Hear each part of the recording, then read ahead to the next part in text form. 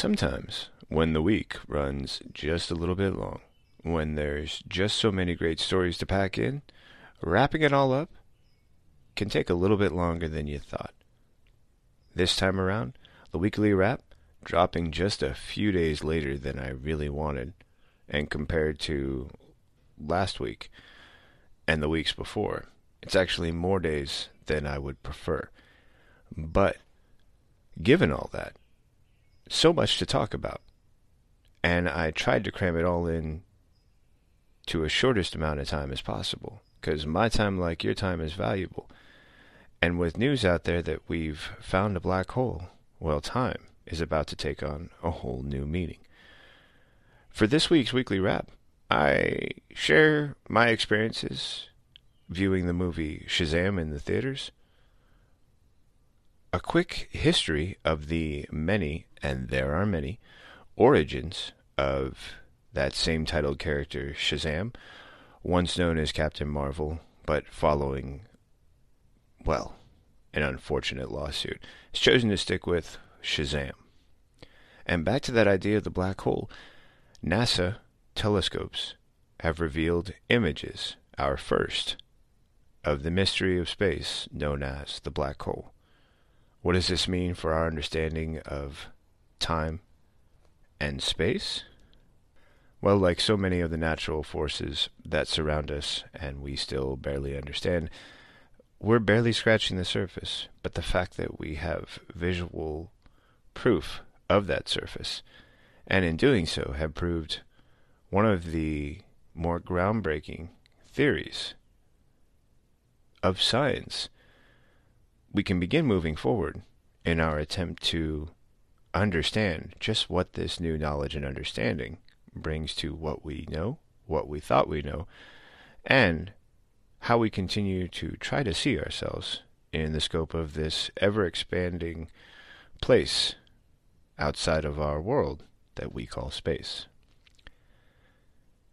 For my final two tidbits, the Rise of Skywalker trailer opened and was revealed right before the weekend, and the speculation and exultation I don't think are stopping. It's been 40 years since A New Hope opened in theaters, and with this final chapter to that original story, we have a chance to close the book and yet at the same time provide avenues for new, exciting stories to continue. I've got more than a few thoughts about the movie that opened in theaters the year I was born, and is the first movie I ever saw in a drive-in theater. More on that later in the episode. And for my final thoughts, I wanted to share a little snippet from the DC Comics News Spinner Rack number 3, a project I consider myself very lucky to be a part of, and one that I continue to enjoy sharing with you. It's a project where I choose 5 books every week that are released by DC Comics and point out why I feel that these 5 books, compared with the others, stand out. Now, it's just my opinion, not the opinion of DC Comics News. And in doing so, it might be an opinion that disagrees with yours. The only way I'm going to know is when and if you let me know. You can either reach me on the many forms that I list at the end of this podcast, or even through the home base at DC Comics News. But I could keep talking about what we're going to talk about, or we could just get right into this edition of the Weekly Wrap. I'm your host, Seth Singleton. Thanks for joining me. Let's get started. I saw the movie Shazam on Monday, and I really enjoyed the way that it opened with a fresh and magical start. Young Thaddeus Savannah, his older brother riding shotgun, his father driving, and a great cameo for those who remember the father of Lex Luthor in Smallville, giving yet another example of how not to be Father of the Year. The sudden transportation to the Rock of Eternity is quick, disorienting, and immerses you immediately into the Shazam mythos, and it creates the hunger for Sivana to understand and capture the power that Shazam represents and holds, and how he'll end up pursuing it through the 7 deadly sins, which prove to be the reason why he fails the test to receive the wizard's magic. And it's a nice setup for him to understand the scientific way that this might be occurring, but I'll leave that detail for you to experience when you're seeing it in the movies. Suffice to say, what it does do is create the beginnings of his approach to achieving that power again, however he can, especially since it was, 1, denied to him, and 2, because of the way it's impacted him. And to do so through the method of science, which is the only way those who don't believe in practicing magic believe that magic can be understood, which creates the perfect crazed mad scientist that all of us who have come to know Shazam from the comic books enjoyed so much. I might be speaking for others, but I really know that I'm speaking for myself. Now, the young Billy Batson is good, and so are Shazam. Zach Levi is really impressive, but I want to talk for a moment about the supporting cast of Freddie, Darla, Mary Diego, Eugene, and foster parents Rosa and Victor, who are all perfect and expertly cast. They need to be there to balance out not only Zach Levi's megawatt charm, but also to provide that mid-balance of Arthur Asher's anguished Billy Batson. They're the ones who can lift him while he is in the midst of searching for the mother he lost when he was a boy. Darla is just so sweet and lovable, it warms the heart to hear her voice and watch her smile. Freddie holds the camera with a nervous and anxious energy of a young Dustin Hoffman, and Mark Strong, as the Nemesis, is the perfect villain in his portrayal of Dr. Sivana. And his desire and quest for understanding is echoed, if not in strength, then by numbers shown through the worldwide sampling of the subjects who have been summoned by Digimon Hisu's wizard and sent packing when they too are proven unworthy. Without going too much further into plot and other details, what I will leave you with is that the heart of this story is one that we can all relate to as children and as adults who remember being children, or might not have ever grown up at all. I'm not talking to anyone specific, but you know who you are. The heartbeat, it's hard to do the right thing. Hard for superheroes and the rest of us. But even if you don't have a family or find yourself making a new one, when you open your heart to the people who want to help you be your best, you're stronger than you could ever be on your own. Oh, and the mid-credit scene is one that fans of the classic Shazam adventures will enjoy wondering over in anticipation of the sure-to-follow sequel. And now we're going to take a quick break to pay some bills with this word from our sponsor. Following that theme of Shazam, I came across this great article pointing out the many different and somewhat conflicting or unique origins that have come with the disappearance, reappearance, disappearance of the man known as Shazam, or Captain Marvel. I'll let you decide. We start out with his introduction, Whiz Comics number 2, 1939, which is actually titled Introducing Captain Marvel. And the article points out that what's immediately noticeable about this story, I don't know if noticeable is the word I'd use, but it's certainly evident. And maybe I'm just being picky. But it's fewer than 12 pages, and it's very clean and so economical that in their review, it's unintentionally funny. Essentially, Billy is introduced, taken to meet the wizard, gets his power, and then fights a bad guy. End of story. As it points out, it's entertaining and complete, despite the short length. So while I'm sure it's funny in that respect, there's a part of me that also feels like it could be an example of a perfect formula for that time period, if not a great template for others to match up against. The second origin has a little bit more history and still just a bit of that lacking nuance. It's 1973. The comic is Shazam #1. And after reaching a point of being Superman's competitor, all the way up until 1953, Fawcett Comics ceases publication of Captain Marvel, in part because of a copyright infringement lawsuit filed by DC Comics. 2 decades later, DC licensed the characters before buying them outright in 1991, and then added Shazam to a new parallel Earth known as Earth S. This new comic was retitled Shazam to avoid the conflict and controversy with Captain Marvel over on their Marvelous competitors' side of the universe, and immediately picked up where Shazam had left off so long ago. And it points out that this was actually quite literal. In the story titled The World's Wickedest Plan by Dennis O'Neil, and Batman fans will remember his name, simply explains that Billy, Mary, Freddy have been gone for 20 years, but they still look like kids because they've been suspended in animation by Dr. Sivana and his, well, strange but fiendish kids, Georgia and Sivana Jr.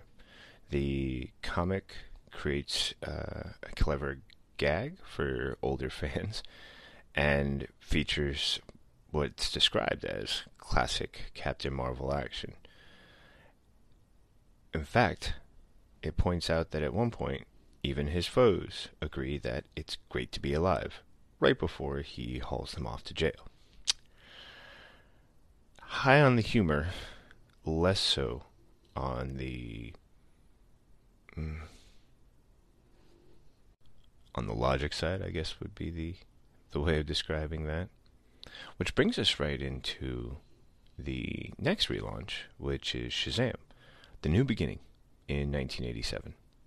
Now, this occurs post-crisis, so all of those parallel universes that had multiple Earths have merged into one collective history.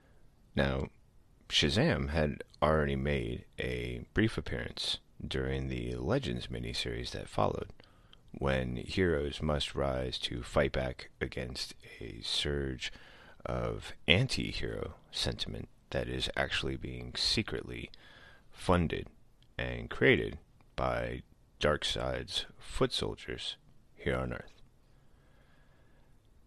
After he joins Justice League International, Shazam, or Captain Marvel, was given a 4-issue miniseries written by Roy Thomas and Dan Thomas, and featured art from Tom Mandrake, Rick Stassi, and a host of others.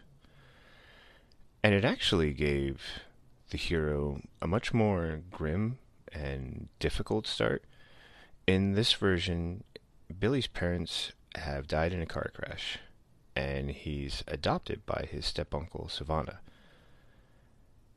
And here, Busha and Magnificus, Sivana's children, trick Billy into thinking he's better off living with them than Uncle Dudley, who's kind of an absent-minded magician. Sivana uses Billy's inheritance to complete, and this is their own wording, a dimensional warping experiment to bring Black Adam to our world, which of course then sets Billy on his heroic course. And that brings the last example of Shazam's origin, provided through the 1994 The Power of Shazam. Now this one was written, drawn, and painted by Jerry Ordway. And This original graphic novel superseded New Beginning, which set back Billy as a kid again.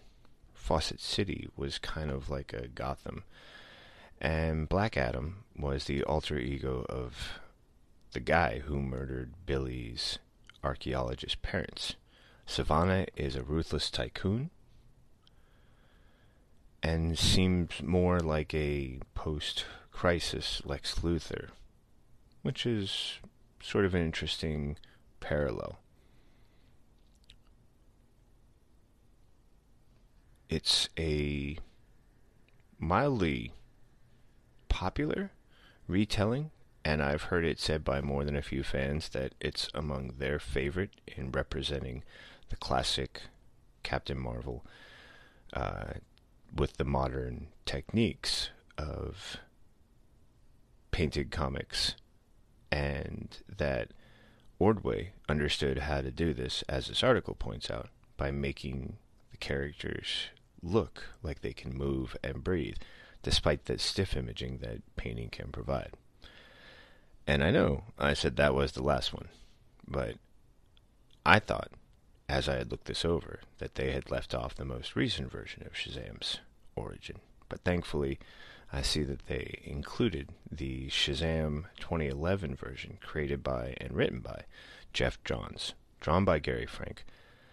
And it was originally written as a backup second story in the Justice League launch, but later became much more prominent in the animated War movie featuring the Justice League and that introduction of Shazam. Now, in many ways, this is considered to be the foundation for which the DC movie was created, although I felt the Billy that's portrayed in the comic launched in 2011 and also in the animated series was a bit angrier, a little meaner, a little rougher than the demonstration portrayed by the young Billy Batson that we see in the new Shazam movie. Pause there. I thought I could remember the actor's name right off the top of my head. It's escaping me, but you just heard me say it in the last segment, so I'm doing okay. Essentially, with the 2011 book, Billy is moody. Freddie, Mary, and Darla join Eugene and Pedro, his foster siblings. And in this, Savannah is a magic-seeking archaeologist who winds up with powers after unleashing Black Adam back upon the world. The big hook is that eventually the magic lightning is shared not only with Mary Freddie, but also Billy's other siblings, creating the Shazam family, as mentioned by a few people, but hopefully not me in my last segment. And with this new series, it's been created more as a family comic, much like the Marvel family that I remember watching not only on television, but reading in the comics. Given the longevity of Shazam, I have to wonder at what point we might see yet another retelling of this classic character. Given the examples I've seen so far, it sounds like, even when that happens, only the best of what I have come to know as a really great and fun character like Shazam can be retold and reshared in so many different ways and for so many generations. In 1969, NASA placed a man on the moon, and afterwards, fellow astronaut Jim Lovell is quoted as saying, "From now on, we live in a world where man has walked on the moon. It's not a miracle. We just decided to go." I always appreciated that, and I love the way it suggested that while it's easy to make light of a monumental moment, it's also important to recognize when a monumental moment became something that was either going to be done or not done. And I love the way this quote ends with the idea that we just decided to go. I love this quote also because it ties me to a great NASA story that released this past week. And that was a story that, for the first time, a black hole and its shadow were captured in image. It was a feat accomplished by using an international network of radio telescopes called the Event Horizon Telescope, which is an international collaboration whose support in the U.S. includes the National Science Foundation. Now, this is impressive because a black hole is, as any astrophysicist can tell you, no small thing. Simply put, it's an extremely dense object from which no light can escape. The forces of gravity are so powerful that it has always been almost a scientific fact that the naked eye cannot glimpse inside a black hole. In fact, a movie that I enjoy a great deal, a few, Interstellar, Contact, and more than a few others that deal with the challenge of space, gravity, and our need to accept that there are certain limitations which exist beyond our reach, that they actually exceed the limits of not only our understanding, but our technical aptitude when it comes to studying or trying to understand such massive, powerful forces. And I have to enjoy that the Event Horizon Telescope Network actually references one of the most impressive aspects of the black holes in theory, and now hopefully can be studied to be fact, which is the concept known as the event horizon. Once reached, it is the point of no return from which no object can pass back into normal space, and to which it becomes permanently drawn in by the gravitational forces of the black hole. That object will be consumed. And because the forces of gravity are so strong, it will never reemerge. What makes the evidence of this black hole so special is that it was cast against a bright backdrop, which allowed the black hole to appear to cast a shadow.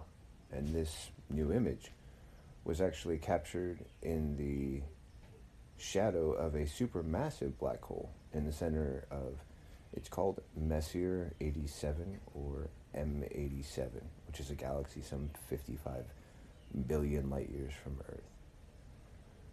And a black hole that's 6.5 billion times the mass of our sun. Now, aside from the recognition that the black holes, which have long been a theory, have now been captured on film, and we now have physical evidence of in a first form, it also ties back to the fact that the black hole is a foundational theory for the theory and theories of relativity, first put forth by Albert Einstein close to 100 years ago. And now here we are, so many decades later, witnessing the proof of his theories, and also learning just how much more we now will have the opportunity to learn about something that has for so long been a great mystery. I'm sure it also is no small coincidence that we have been spurred to return to the moon, according to the current government administration, by approximately 2024 on the earliest projections, and that our sense of self on the Earth is measured against what we know of the Earth, and our sense of self in the universe is measured by what we are still trying to understand. I love that we now have an opportunity to add the black hole to a category and a list of objects that we have gained some understanding of, and we are continuing to gain some of. For the longest time, the mystery of the black hole has been something that has kept us at an arm's length, if not further, from understanding the deeper natures of our own universe, and our attempt to understand how our universe relates to so many other galaxies that we might consider neighbors at some point.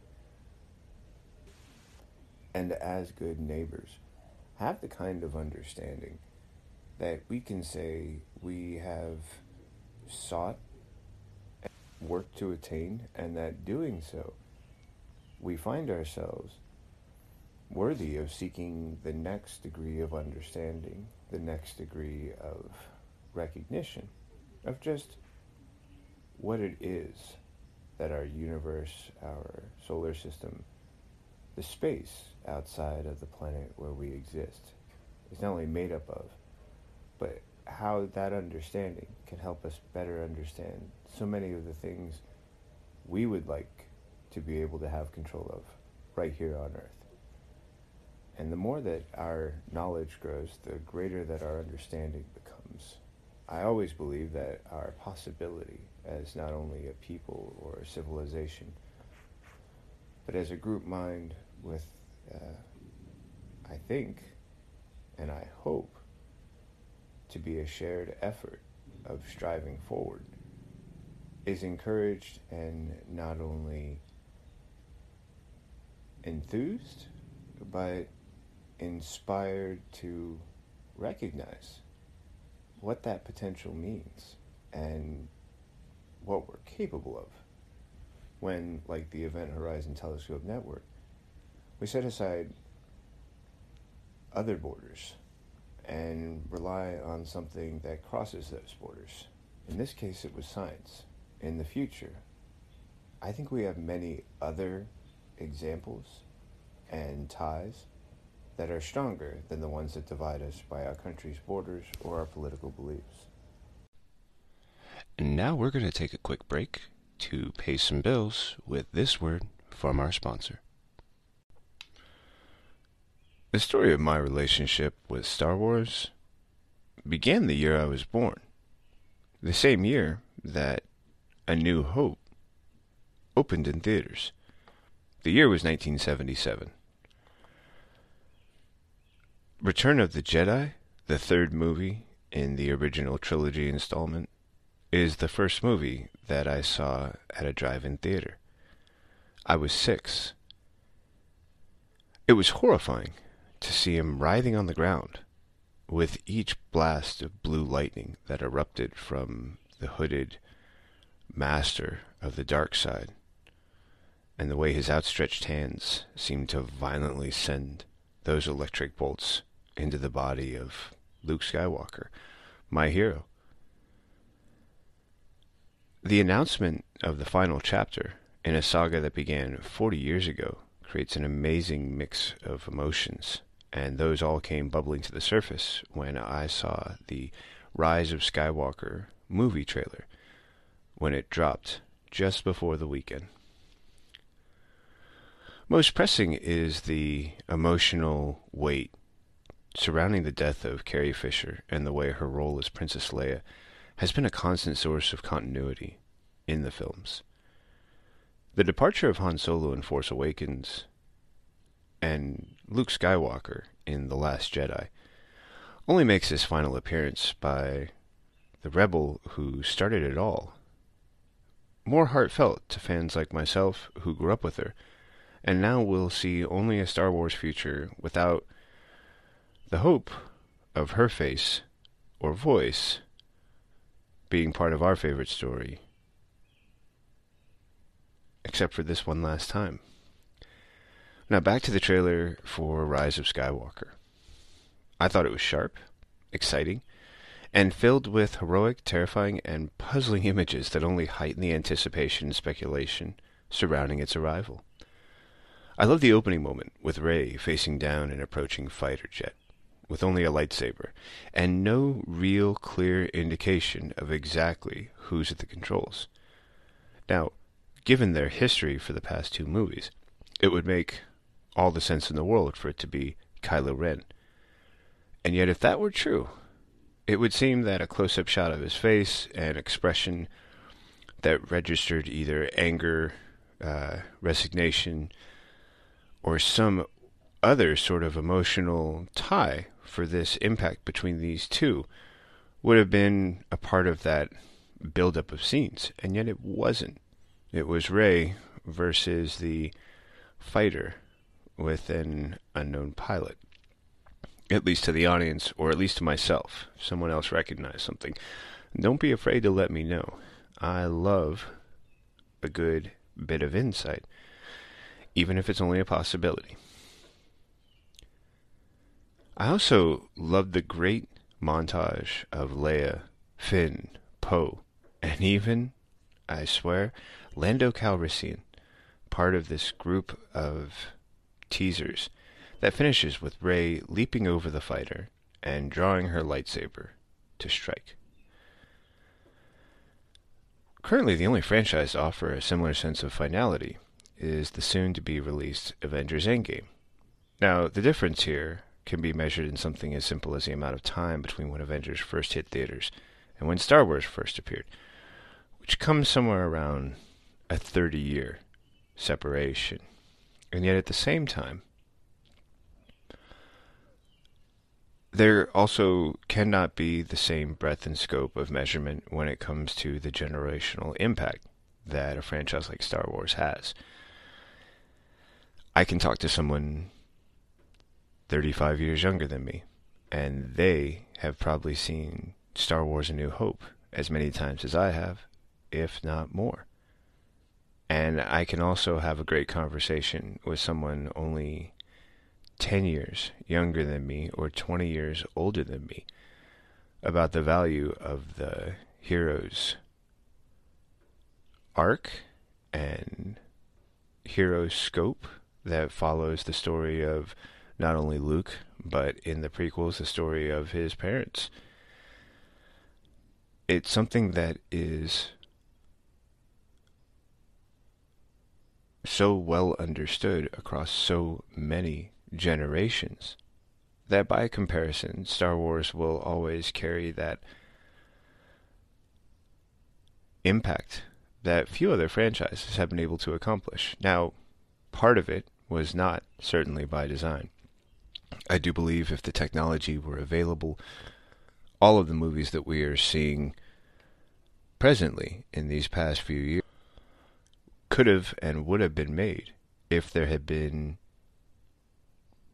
either better technology or the desire to accomplish it, and the feeling that fans would react the way they have when these final 3 chapters of the original story were not only announced but began to make their ways to the movie screens. The outpouring from fans has been global, to say the least, and fevered even at its lowest degrees. I'm of course looking forward to sharing and talking about more announcements as the final date draws closer and as we get more hints about what this story will be covering and how it will be attempting to draw to a close.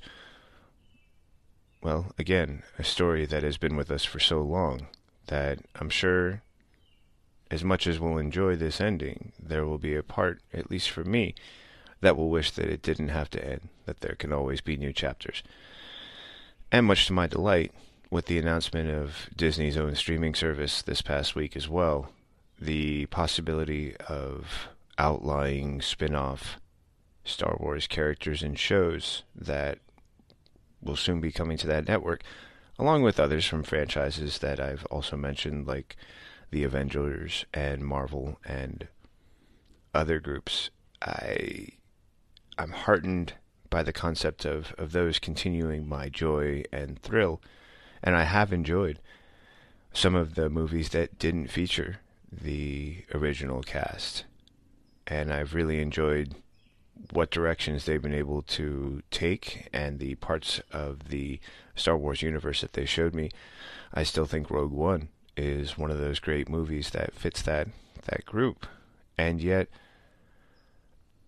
after 40 years, there's always been a sort of joy in there never being an ending to Star Wars, and the ability for those of us who are fans to create our own ending, imagine our own possibilities. Now, some of that's going to come to a close once I and we have seen this last installment. And yet at the same time, this all began with something that inspired our imaginations And even after the last movie is done, it's our imaginations, it's our memories that will carry it forward with us. It's our hearts that will be, well, not quite enheartened, but heartened by the messages and the reminders that it's not wrong for us to believe. At least for me, it's not wrong for me to believe in the things that inspire me, and that while some of my values can feel hokey or simple in a modern world that is so much more challenging and so much more gray than the black and white that so often these stories conveniently place things, that those are values that have brought me to the place where I am and have made me the person that I am proud to be, and that this last chapter can continue those views and reinforce those values that began so long ago in a galaxy far, far away. And now we're going to take a quick break to pay some bills with this word from our sponsor. And a newer edition of the Spinner Rack number 3, is currently available. I've got 5 books I picked up. I'm going to give you a preview of one of the books that I was lucky enough to sit down and pull from the Spinner Rack and talk about for some length. Remember, if you like what you hear, subscribe to the DC Comics News podcast, available platforms everywhere, from the biggest like iTunes to the not so big, like Stitcher, or wherever you might find podcasts available for streaming.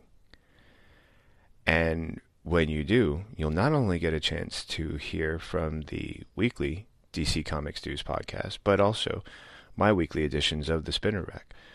Also, feel free to rate and support, much like you do this broadcast. We help each other, and each time you help one of us, you help us all. By now you've seen the alert, and once the download is complete, you know it's true, that it's time for yet another episode of The Spinner Rack.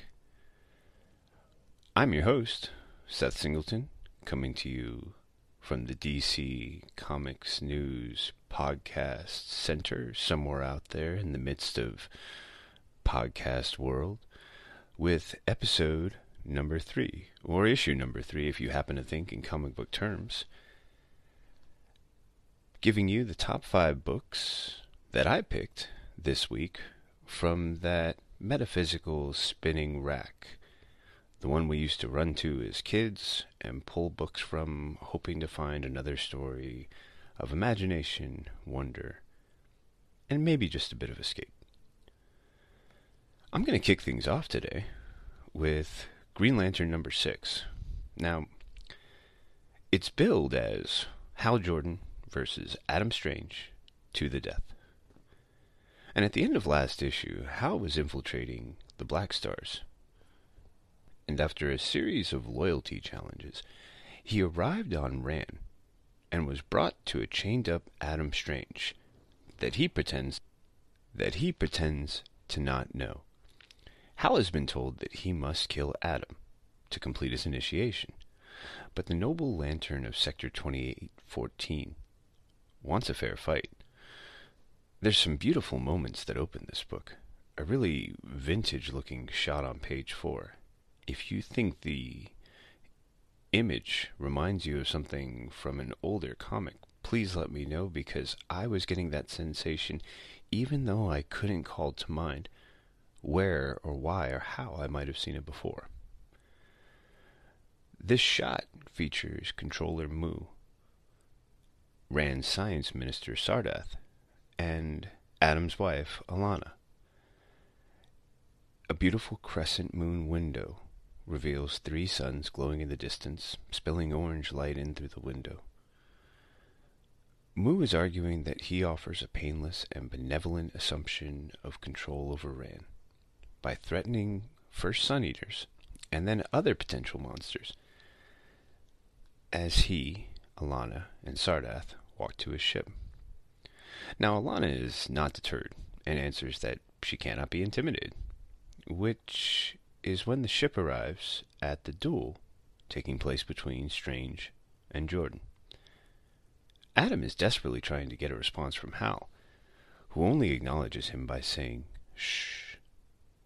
At the count of 10, Rand's defender is still trying to reason with Hal when both men fire their weapons, and while Hal takes a grazing shot on the right side of his neck, Adam Strange is struck in the torso, and he collapses over the span of about 4 panels right there at the top of page 8, just as the ship carrying Alana arrives.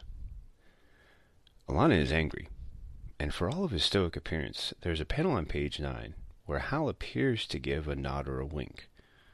Or maybe it's supposed to be confusing and taken as a look of grimace, disgust, disappointment, or shame. Now the larger scale story is about Hal infiltrating the Black Stars and trying to disrupt their plan to collect 5 components necessary to assemble the ultimate asset. And it picks up here, where the ring is revealed to be component number 4. And the ring is revealed to be component number 4. But the Black Stars can't make it work. Something about a booby trap. And that's when things start to compound. First, Hal is given his ring back and told to make it work. But the next page, and the panels on it, shows that Adam is not injured, and he even states that he was placed in a coma by Hal to fake his death. Hal starts listing the ways he has served the Black Stars, and that they now have him, his ring, and his actions, the fact that he's killed someone he was sworn to protect, one of the closest planets in his sector. To which Mu says that they do have Hal, and that he knows the Guardians sent Hal to neutralize them. Hal must either swear allegiance, or if he refuses, Mu will detonate a U-bomb that Adam and Alana's daughter, Aaliyah, is playing with. The explosion will kill everyone, and it will also neutralize the Black Stars. And at this moment, Jordan gets a message from the Guardians he must disarm the bomb, even if it costs him his life, and they are redirecting the power of the central battery to assist him. Hal says he has a better idea. And on the next page, Strange is giving a memorial to the passing of Hal Jordan, the nobility of his sacrifice, and then he has a quiet moment with his wife and daughter before he suddenly disappears. Because once again, as always occurs with Adam Strange, the Zeta beam eventually wears off and he must return to Earth. His last words, that he believes he hears the sound of Emperor penguins. Meanwhile, somewhere in space, a Green Lantern ring is floating, and Hal is walking across a green misty world. And he admits that he does not know where he is or what direction he should seek. And the little old man that he's been talking to tells him to find the place called Emerald Sands. And when he gets there, to tell the people that Mirwidden sent him. Now that final image is one you have to see. The details behind the face and the colors and the misshaping of the hands and limbs that are attached to this body, all shrouded under this floppy, overhanging hat. It's something you have to kind of behold in order to understand, and that I could continue describing and yet still not be able to give justice to. Really beautiful moment here. And I also really enjoyed the play of possibility by naming the character Mirwidden, which reminds me of the old Celtic name Myrddin, which is another form of saying Merlin, the sorcerer and mystic, or however history may remember him, the guide, who was a crucial player in the role of King Arthur and the mythology that comes with him. I also really enjoyed the way that my expectation that Hal would find a way out was only slowly revealed through his own language about the sort of risks he's taken on for the Black Stars, and also the lines he's been willing to cross that sort of identify him with the world that he's come to police and protect, and how much that has cost him, and yet he still feels that he's not trusted by them, which is why when he finally is given the go-ahead from the Guardians that his job is to stop what's about to happen, and that they've given him the power to do so, I really enjoy the idea that he recognizes the moment, and then in one of the fading speech bubbles says, but he has a better idea. Clearly, that idea saves the people of Ran. Somehow, it also neutralizes Mu and the Black Stars, and yet the result of it is that Hal is now lost in a strange land, and based on the images of the ring floating in space before we see him in this green misty place, leads me to consider that he's somewhere within the energies of the ring. Somehow he's found a way there to stay safe, but that the process was such a challenge to his human mind that he had to change himself in order to exist, or that the ring had to change him in order for him to exist there. And now it's the story about him finding his way back.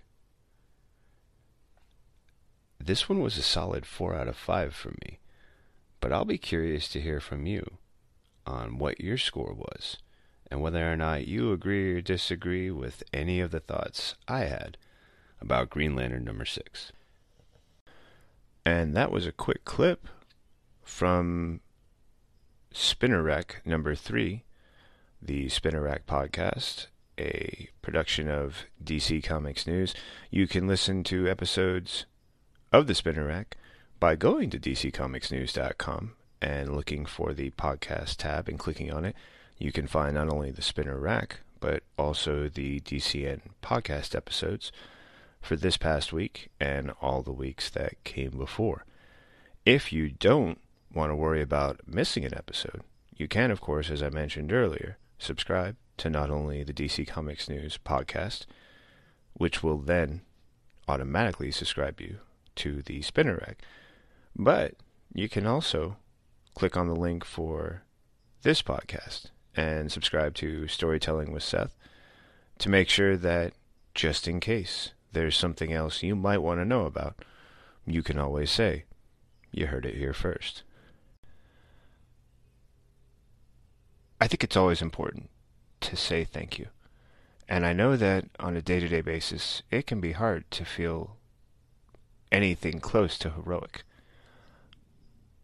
But you should know that every time you press play on this podcast, you're supporting me financially.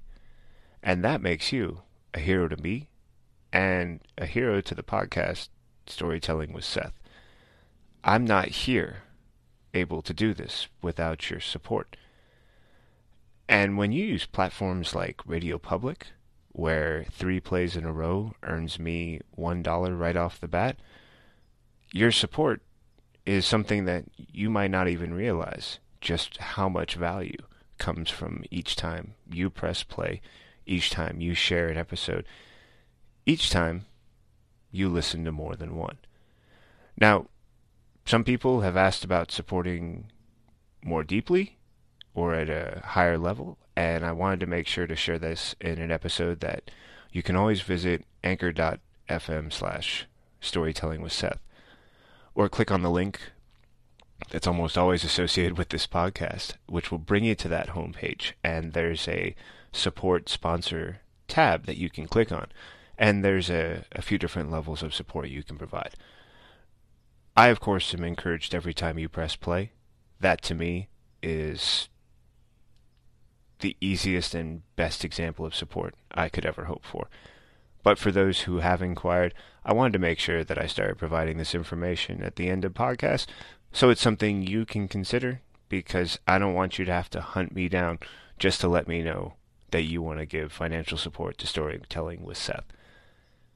As always, thank you again for listening, and thank you again for each time you press play. It supports Storytelling with Seth, and it makes you a little more heroic each and every time.